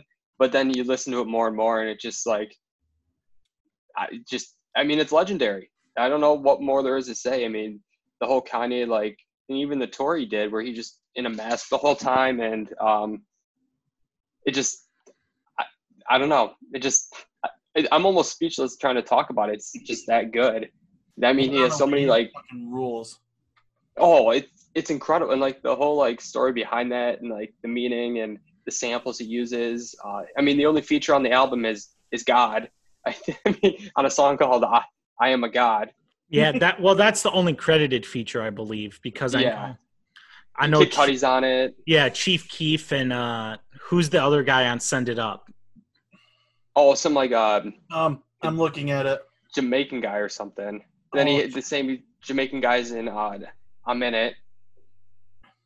Then he has like some like in the album. It's funny. Like his lines are just funny on it. Yeah. Who is that? Beanie Man. Beanie Man. Yeah. Yeah, I think from American rapper King Louie. and then Jamaican reggae and dancehall singer Beanie Man. I think that Yeezus was an album that definitely grows on you the more time you sit with it. I remember it leaked, and I may or may not. I may have done some light torrenting. Light pirating? Yeah, I may have done some light piracy to get that album. And the first time I listened through it, I'm like, what the fuck is this? I loved it right away when I listened to it. I didn't understand it at all, but the more, I stuck around with it, and the more I listened to it, the more I came to understand it and love it. And, I agree with you, Brad. I think it's like, it's incredible. It's not in my top 10. I tried to limit myself to one artist, one album per artist. I failed. Yeah. But, I tried to, but yeah, Yeezus just missed the cut for me. Yeah. It was number 11 for me. Yeah. Yeezus and Life of Pablo were 11 and 12. So. Yeah. And thank Kanye for Bound 2, because when we got that great parody from Seth Blanco. Yes. That was pretty fucking funny. My turn? Yep, you're number 3. Okay, my number 3 is The Downward Spiral by Nine Inch Nails. It's not a very happy, very healthy album. Pretty fucked up, but it really. I had a pretty not downward spiral, but I had a pretty down time that I'm going to explain for my number 1 album, which might give it away a little bit. But I always have felt that passion and emotion, you can feel it in an album. It gives you the best work. Like, it really does. Like, it may not be on my list, but like Lemonade by Beyonce, Cassie worships that album because it's really fucking emotional and has a lot of heart into it. And it's real. Like, a lot of it really fucking happened. And, Trent Reznor was pretty much going to kill himself when this album came out. And he kind of just worked himself out of this, with the help of others. And I think just making the music really helped him. Like, so many great songs, like March of the Pigs is probably, Closer is an iconic song. But like March of the Pigs, and then you have, instrumental like A Warm Place, which is really probably the most calming song in the whole album. And then you have Piggy. These aren't great song titles. Piggy, Heresy, Ruiner. Heresy talks about God being dead. Ruiner. Then Reptile talking about alluding to like a woman who cheats on you. Eraser. And then you have the iconic Hurt, which is the Johnny Cash version is definitely more popular just because it's Johnny Cash. But it's such a great album, and it wasn't 2 discs, but it was pretty close. And I have a signed copy of it right here because I got to meet Trent Reznor a while ago. But I'll get into flex. Subtle flex. Yeah, but that's my number 3 without a doubt. It was really tough to do 3, 2, and 1, but this is number 3. Yeah, my number 3 is Taylor Swift's Red. There are very few albums I think that are perfect genre albums, and Red is for sure a perfect pop album. It doesn't. I don't think that there's a single track that I can skip on this song and feel good on this album and feel good about it. Whereas with Continuum, I can feel good skipping Waiting on the World to Change. And, some of the other albums I can skip. Red, I don't want to miss a single line. It's so tightly constructed. It's so well balanced. It contains some of Taylor's strongest songwriting, I think, ever. And, I just think that the instrumentation is incredible. She, as the albums go on, with 1989 and Reputation and Lover, it gets a little more digital, it gets a little more synthy, but this one still used, a real band, a real backing band. And I really appreciated it. And I saw her on tour for this album. I fucking love this album. It's so good. Where'd you see her at? I saw her at Ford Field. Oh, that's sick. That's a great concert place. Yeah, it is. For as big as it is very well arranged. Carter, you're number 2. All right, here I go. So I had to pick a Young Thug album. Okay. Yes. As that's my favorite artist, and I know you guys probably know that. I went with Jeffrey. Okay. From 2016, and that was the time that he was starting to become more widely accepted. The album cover release where he was in the dress, and I was ready to go to war for him. I was like, he's gonna wear a dress, and it's gonna be okay. And everyone on Twitter was like, this is so fire, and I was like, yes. Jeffrey as a project is probably his most focused. I think his best work is probably So Much Fun that he dropped last summer, but this is my favorite. I think it was, like you said about the Taylor Swift album, this one you can't skip, you can't miss a single line. It's got, goofy track lists. He does so many different flows. Like I said, this was kind of starting to when he jumped up to being one of the more prominent artists in rap now. And a bunch of artists to really respect like the way he makes music. And with this, every song is just so fantastic because usually he's dropping these, 15, 19 track albums. This one is eight, I think maybe 9 compact songs. And it's just, the production is fantastic. The song, like the way he, can do inflections in his voice. I think, we haven't seen an artist like Young Thug. He's basically become a genre in his own. Mm-hmm. And, he's birthed a new, genre of rap and all these new rappers that kind of do the type of flow. And I think this really was the start of that, him really coming into his own as an artist. I think this was kind of what propelled him. So that's why I think Jeffrey is such a fantastic album. Yeah, Jeffrey was definitely my introduction to Young Thug. I think Wyclef Jean was a song that was played a lot at the parties I went to. Yeah. But yeah, Thugger is definitely an interesting artist who's not afraid to change what he does on an album to album or even song to song basis. And I may not like everything that he puts out, but I definitely respect the breadth that he has as an artist. Yeah, he's like almost like a new age Kid Cudi type, based on like how he birthed his own genre. Mm-hmm. Yeah. And then he's on that new song with Thomas Rhett. I forgot who was produced by. It might be Diplo. Diplo, yeah. I think. Yeah. Dance With Me. And then he has Rocket Man with the Elton John song. Isn't that ridiculous? It's just like he's in every genre. It's stupid, like how talented this dude is. Right. Brett, you're number 2. My number 2, Spartan Dog. You alluded to it earlier. I almost slipped up there. It's Blonde by Frank Ocean. Okay. I mean, that it was really it's 1B for me. I just think the build up to that album coming off Channel Orange and then what he delivered with Endless and then Blonde. I mean, you start off with Nikes and you go into Ivy where he's smashing the guitar. You got Pink and White. There's so many, and the way he ends it with Future or Free, I think that is like criminally underrated. Some of the lines he has in there, when you listen to the album, it's almost like you're floating, and you can listen to it when you're happy, sad. Like if Amani Bates commits to your school, you can throw that on and be excited about it. So I mean, the album has it all. I think Frank Ocean might be the most talented songwriter that I really listen to. I know I haven't dived as deep as some other people. I know people talk about like Kurt Cobain being a historically great songwriter. I do think Frank Ocean is like this era's version of that. Just he tells stories so well in that album. Just you listen to it and just I don't know, always brings me back to good memories.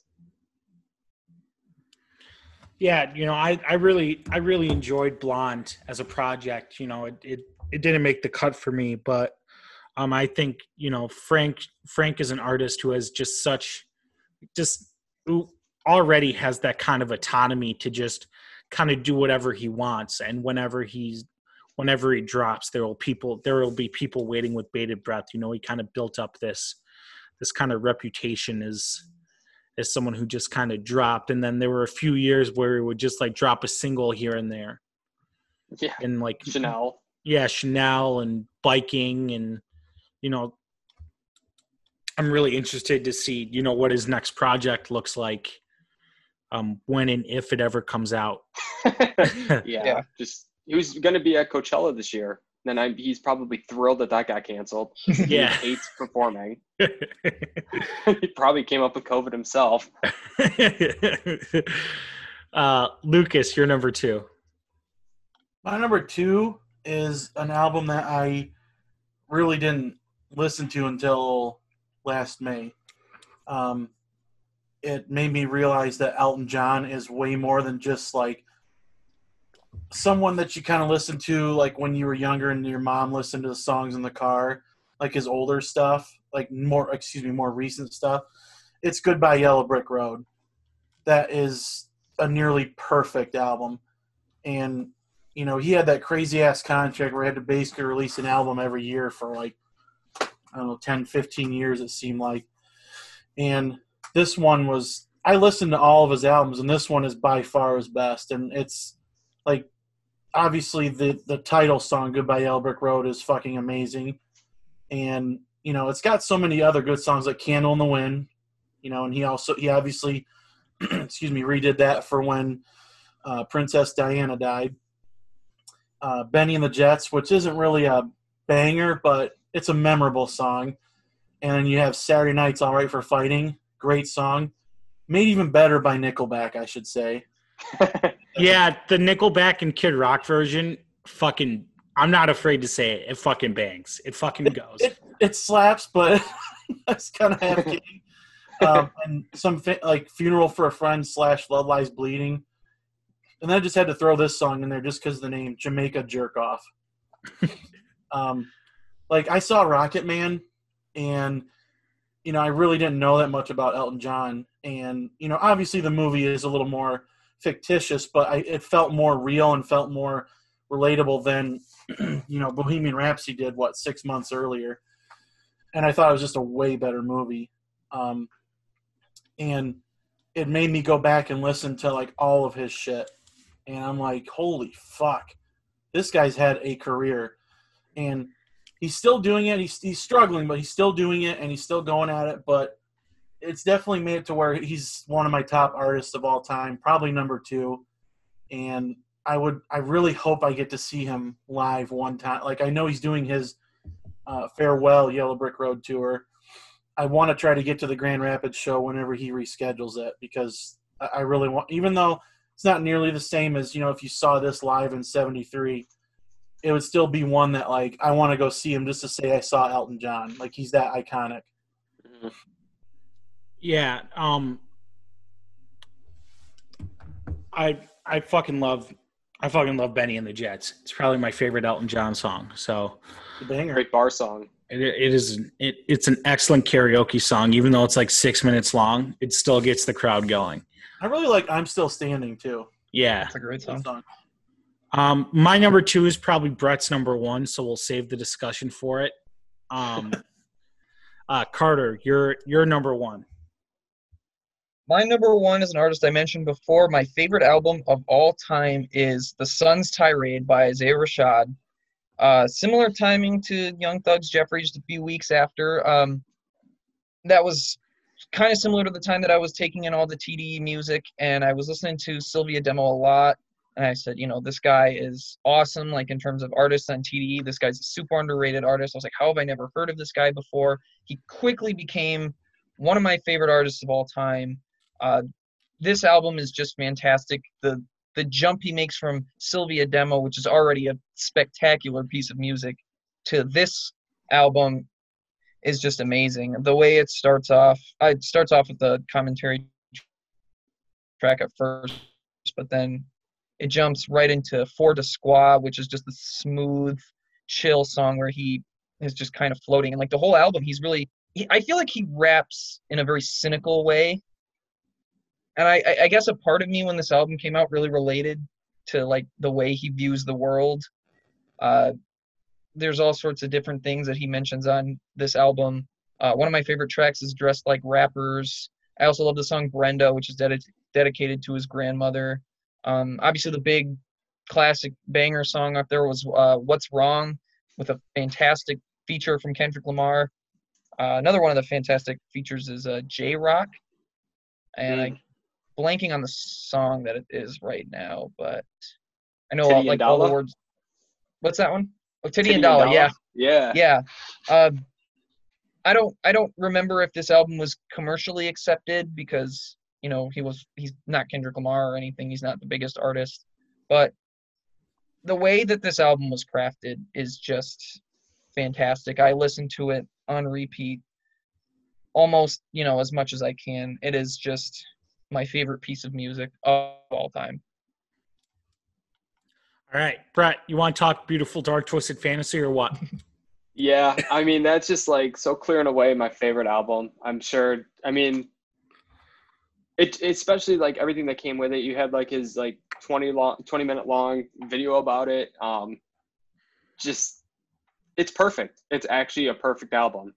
I don't know how much more there is to say about it. It's perfect. I mean, the lead single was Power. He has all the lights on there. Runaway, like he debuted that. That was his first like TV performance after the Taylor Swift incident. So he showed up to the VMAs and just did Runaway, and just in his full red suit. The whole vibe of it's just perfect. It's a perfect album. It's just like cocky rap. He's telling you how great he is, how flawed he is, and just it's perfect. Yeah,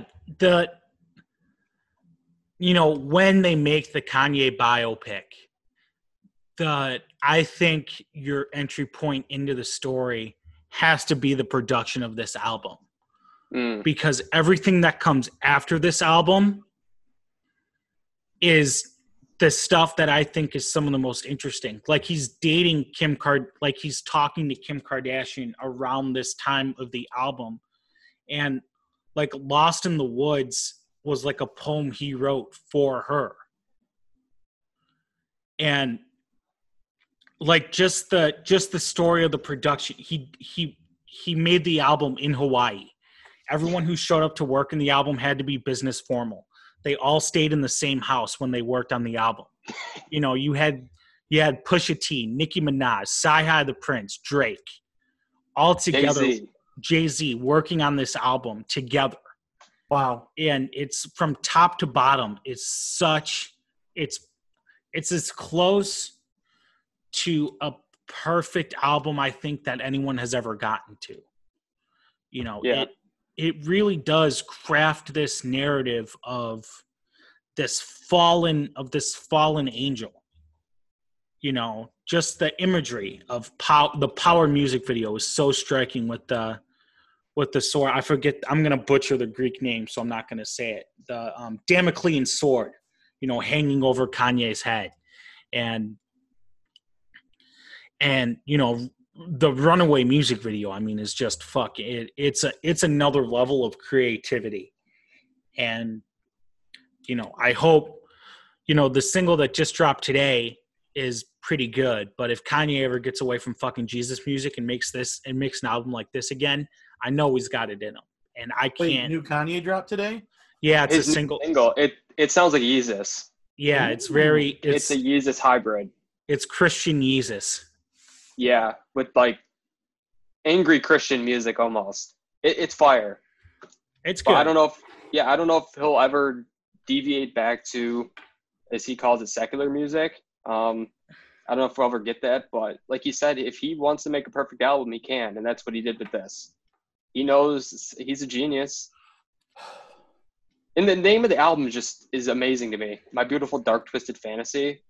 Like, I don't know. That just love it. And love everything about Kanye. Music, yeah. There's like what you think music is, and this is it's another level. It really is. He takes it to another level. There's so many classic songs on here that no other artist, I feel like, no other hip-hop artist at least, could ever come close to touching. I just feel like, yeah. And the concept of this album as a fairy tale is just insane, you know, where the title track starts with Nicki Minaj kind of giving like this fairy tale preamble and it goes into and it kicks into the Can We Get Much Higher. It's fucking incredible. Yeah, that's right. Great fucking album. Amazing. Lucas, you're number one. Okay. My number one is The Fragile by Nine Inch Nails. There's a lot of backstory to it, but I'm going to condense it. Basically, what happened, I became a Nine Inch Nails fan in 2008, saw them on tour, and, really liked them. And a month later, both my grandparents passed away. And it really put me in a dark place because that was the first, big kind of experience with death of my life as an adult. I had someone when I was a little kid, but, you can't comprehend it. And it really, really fucked me up for a couple months. And the day it happened, I put this album on and I just slept I lived in my mom's basement. And like, I put it on, I shut the lights off, and I just closed my eyes and tried to cope with what happened. And like, there's a song, it's probably my favorite song ever. It's called The Day the World Went Away. And like, it's been heard in like trailers and stuff. And the album's two CDs. And when I did more research, it was like The Downward Spiral is kind of about the self-destruction of a man, but The Fragile is more about dealing with depression and angst and drug abuse, which I never had happen to me. But that's what Trent Reznor was dealing with. And he also lost his grandmother, who basically raised him before this album came out. And that was a huge part of it too. And that kind of gave me a more connection with him. And obviously it's on a very tiny level, but like I said earlier with emotion, like you can feel the emotion. And this is a very angry album, but like there's moments where it's not. And like I cannot stress how important this album is to me. It changed who I was. Like it really did.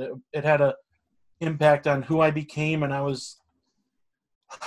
say I'm a little more bitter, but I just kind of saw the world differently after what happened with me and what happened to my family. And, listening to this just made me able to cope with it, if that makes sense. It's not an album you think you could cope with, but, it just kind of pulled me out of this, what could have been a really horrific spot, if that makes sense to you guys. Mm-hmm. Oh, for sure. Yeah. It's something like, I mean, a lot of albums, like you go back and listen to and you can't help but kind of go back to the time where you first heard it. Right.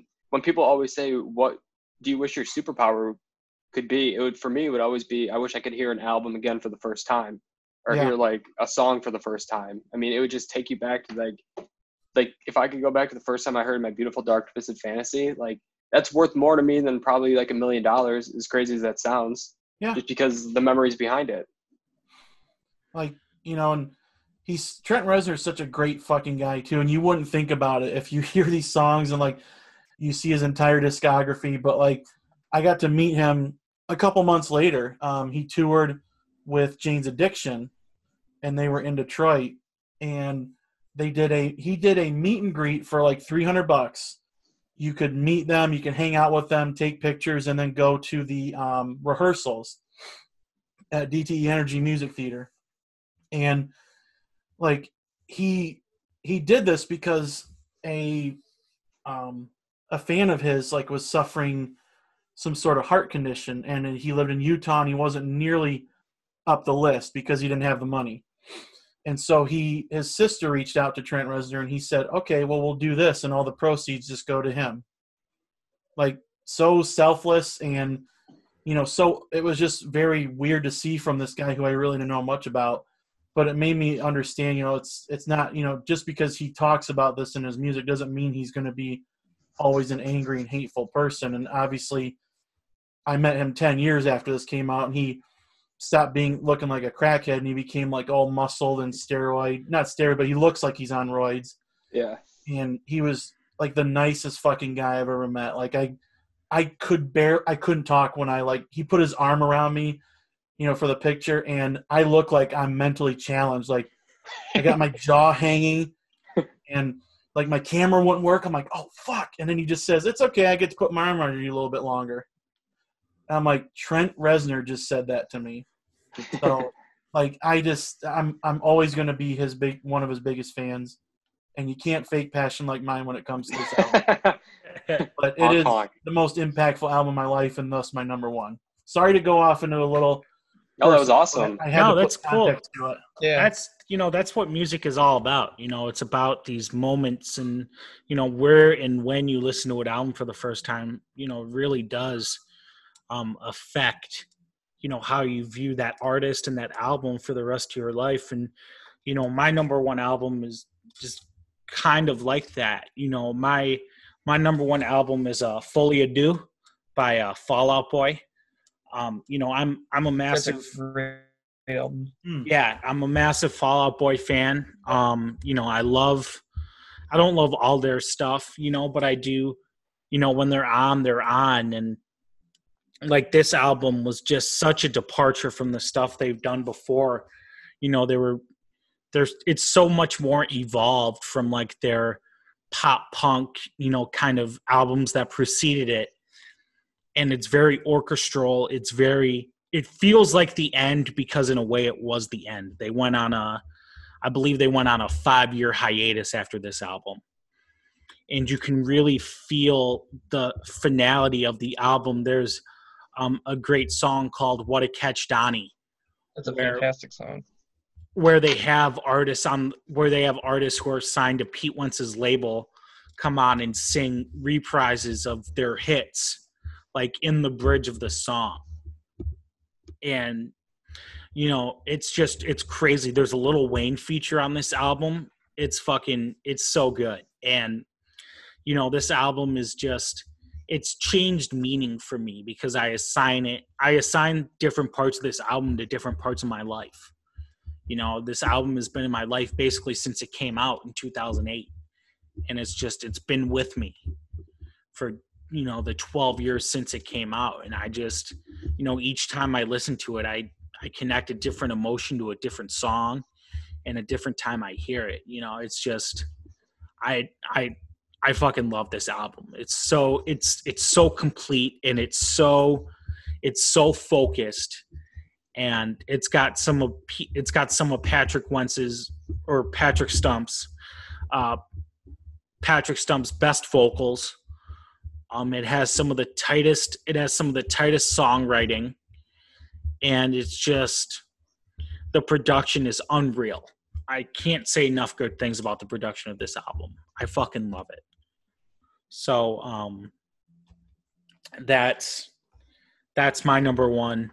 I'll have our spreadsheet intern make a spreadsheet so we can tweet it out. He's too busy making a new logo, but we'll try to get a hold of him. Yeah.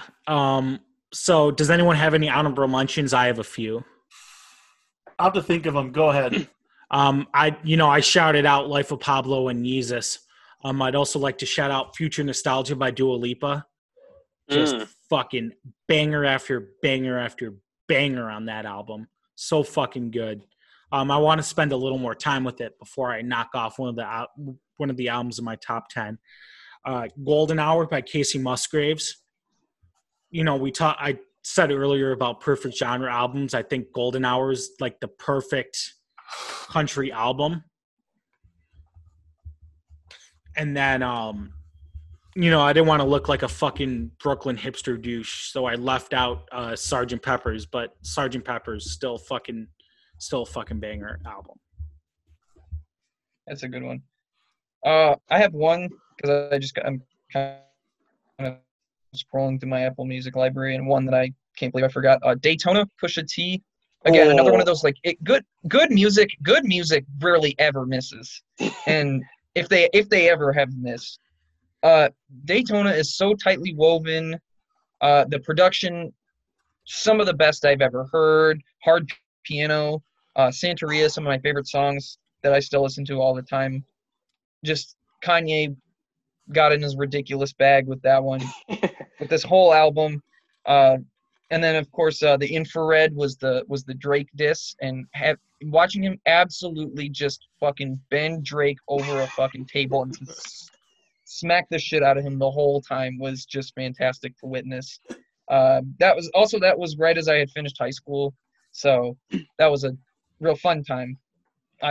Pusha T is awesome in every way. Oh, yeah, he's like, even the cover art for the album was Whitney Houston's like bathroom when she overdosed and passed away, like that. Yeah. And I forgot how much Kanye spent on it, like $100,000 for the picture, which is just nuts. And like you said, it led into the Drake and Pusha T beef, where like I would say Pusha T is probably in my top 3 people I would never want to have a rap beef with, and the other 2 would be Eminem and Kendrick Lamar. Those are the 3 I would not mess with. You are hiding a child. Yeah, he brought that family together. Drake was spending Father's Day with the kid. I have never seen an artist get raked over the coals harder than in that beef. No. Because Drake tried coming at Kanye. Like, Drake does all this. Like, I love Drake as an artist. I think Sure. Yeah, he has great songs. I think his albums, they've fallen off a little bit. But what he does is he'll always just poke at somebody just enough. And then when somebody bites back, he can't handle it. He's just like that, like the preppy bully kid in school. And when somebody, like, he just pokes the wrong kid on the wrong day, and he gets eaten alive. And that's what he did with Pusha T. Because Pusha T, they're like, hey, where'd you hear about Drake having a child? He's like, his friend, like, 40 told me. Who's, like, his producer or whatever.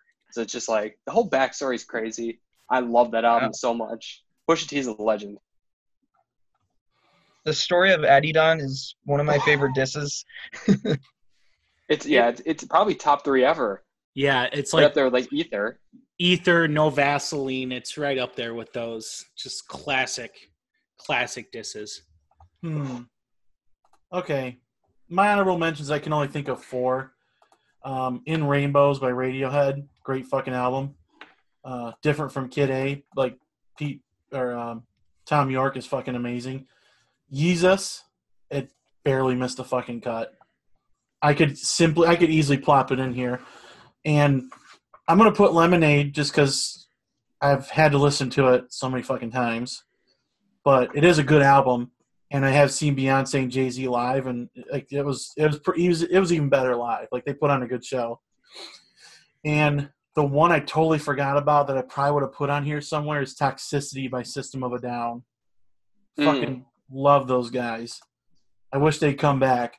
If you're listening, please come back, Serge. We really miss you and need you. But those are my honorable mentions for this list. Yeah, I mean, Chris Brown's one of my favorites, and I mean, obviously he has a tumultuous past, but some of the albums he's dropped, I mean, recently they're like usually 40 songs long, like Heartbreak on a Full Moon. I think that's a phenomenal album. I think Fortune's incredible. Then obviously like his original, like his OG album is just Chris Brown. So just honorable mention to Chris Brown. I love everything you do. I love you, Breezy. Don't let the haters keep you down. Brett, you're canceled, not postponed. Well, I didn't include any R. Kelly. Fair enough. Well, Carter put Michael Jackson on his. Michael Jackson is untouchable, man. Yeah. And well, the kids who were around Michael Jackson weren't. Oh, yeah, I said that one. Yeah, don't watch Finding Neverland if you wanna. Yeah, I probably won't. Keep your image of him. Yeah, no. I'll give an honorable mention to Lady Gaga for The Fame. That's her debut album. I think Lady Gaga is like so criminally underrated as an artist. I know we talked about like Elton John earlier. I think she kind of falls in that category of like David Bowie and Elton John. So she's incredible. When it comes to pure voices, Lady Gaga is prime. Yeah, she might be the OG woman right now. Carter and Brett, have you guys seen A Star Is Born? No. Yeah, I haven't. Watch it. I've heard it's really good. Any other year she probably would have won the Oscar. She's like so stupid talented. Mm-hmm. Great fucking movie. But yeah, she's amazing in it. But she's done like that. She has an album with Tony Bennett. Oh yeah. She's in American Horror Story. She's like the lead actress in that. She's dabbled. She's done some light acting. You're right. Yeah, she's a fucking great talent. All right. Carter, thank you for joining us. Oh, yeah. Sure.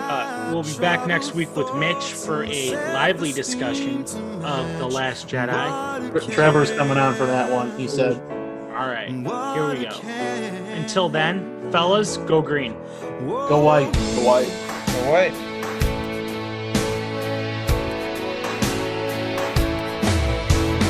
You'll never catch us, so just let me be.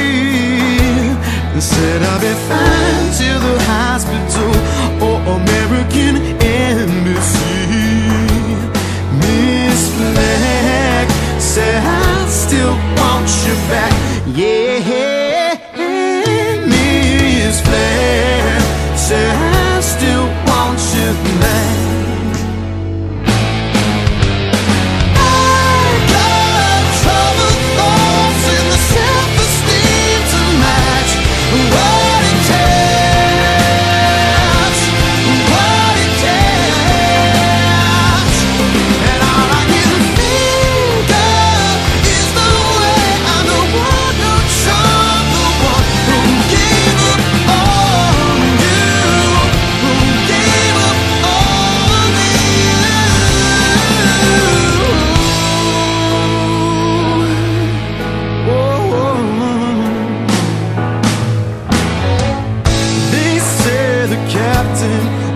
Down with the ship. So when the world ends, will God go down with it? Miss Black said I still want you back. Yeah, Miss Black said I still want you back.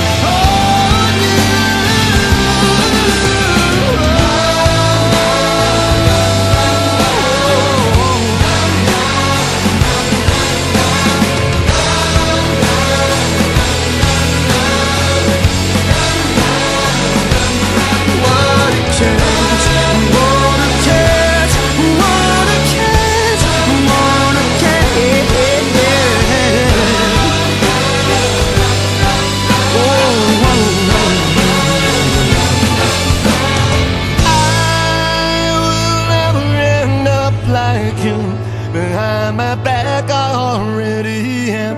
Keep it going this way, you will always know. I said I got trouble in the self-esteem to match what it takes, what it takes. And all I can think of is the way I know how.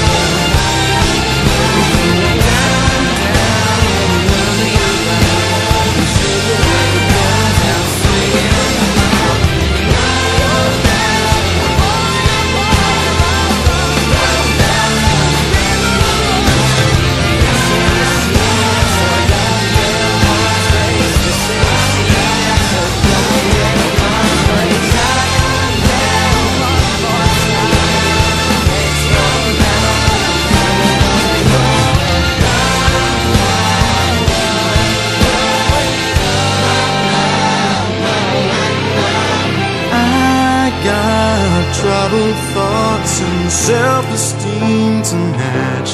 What a catch, what a catch.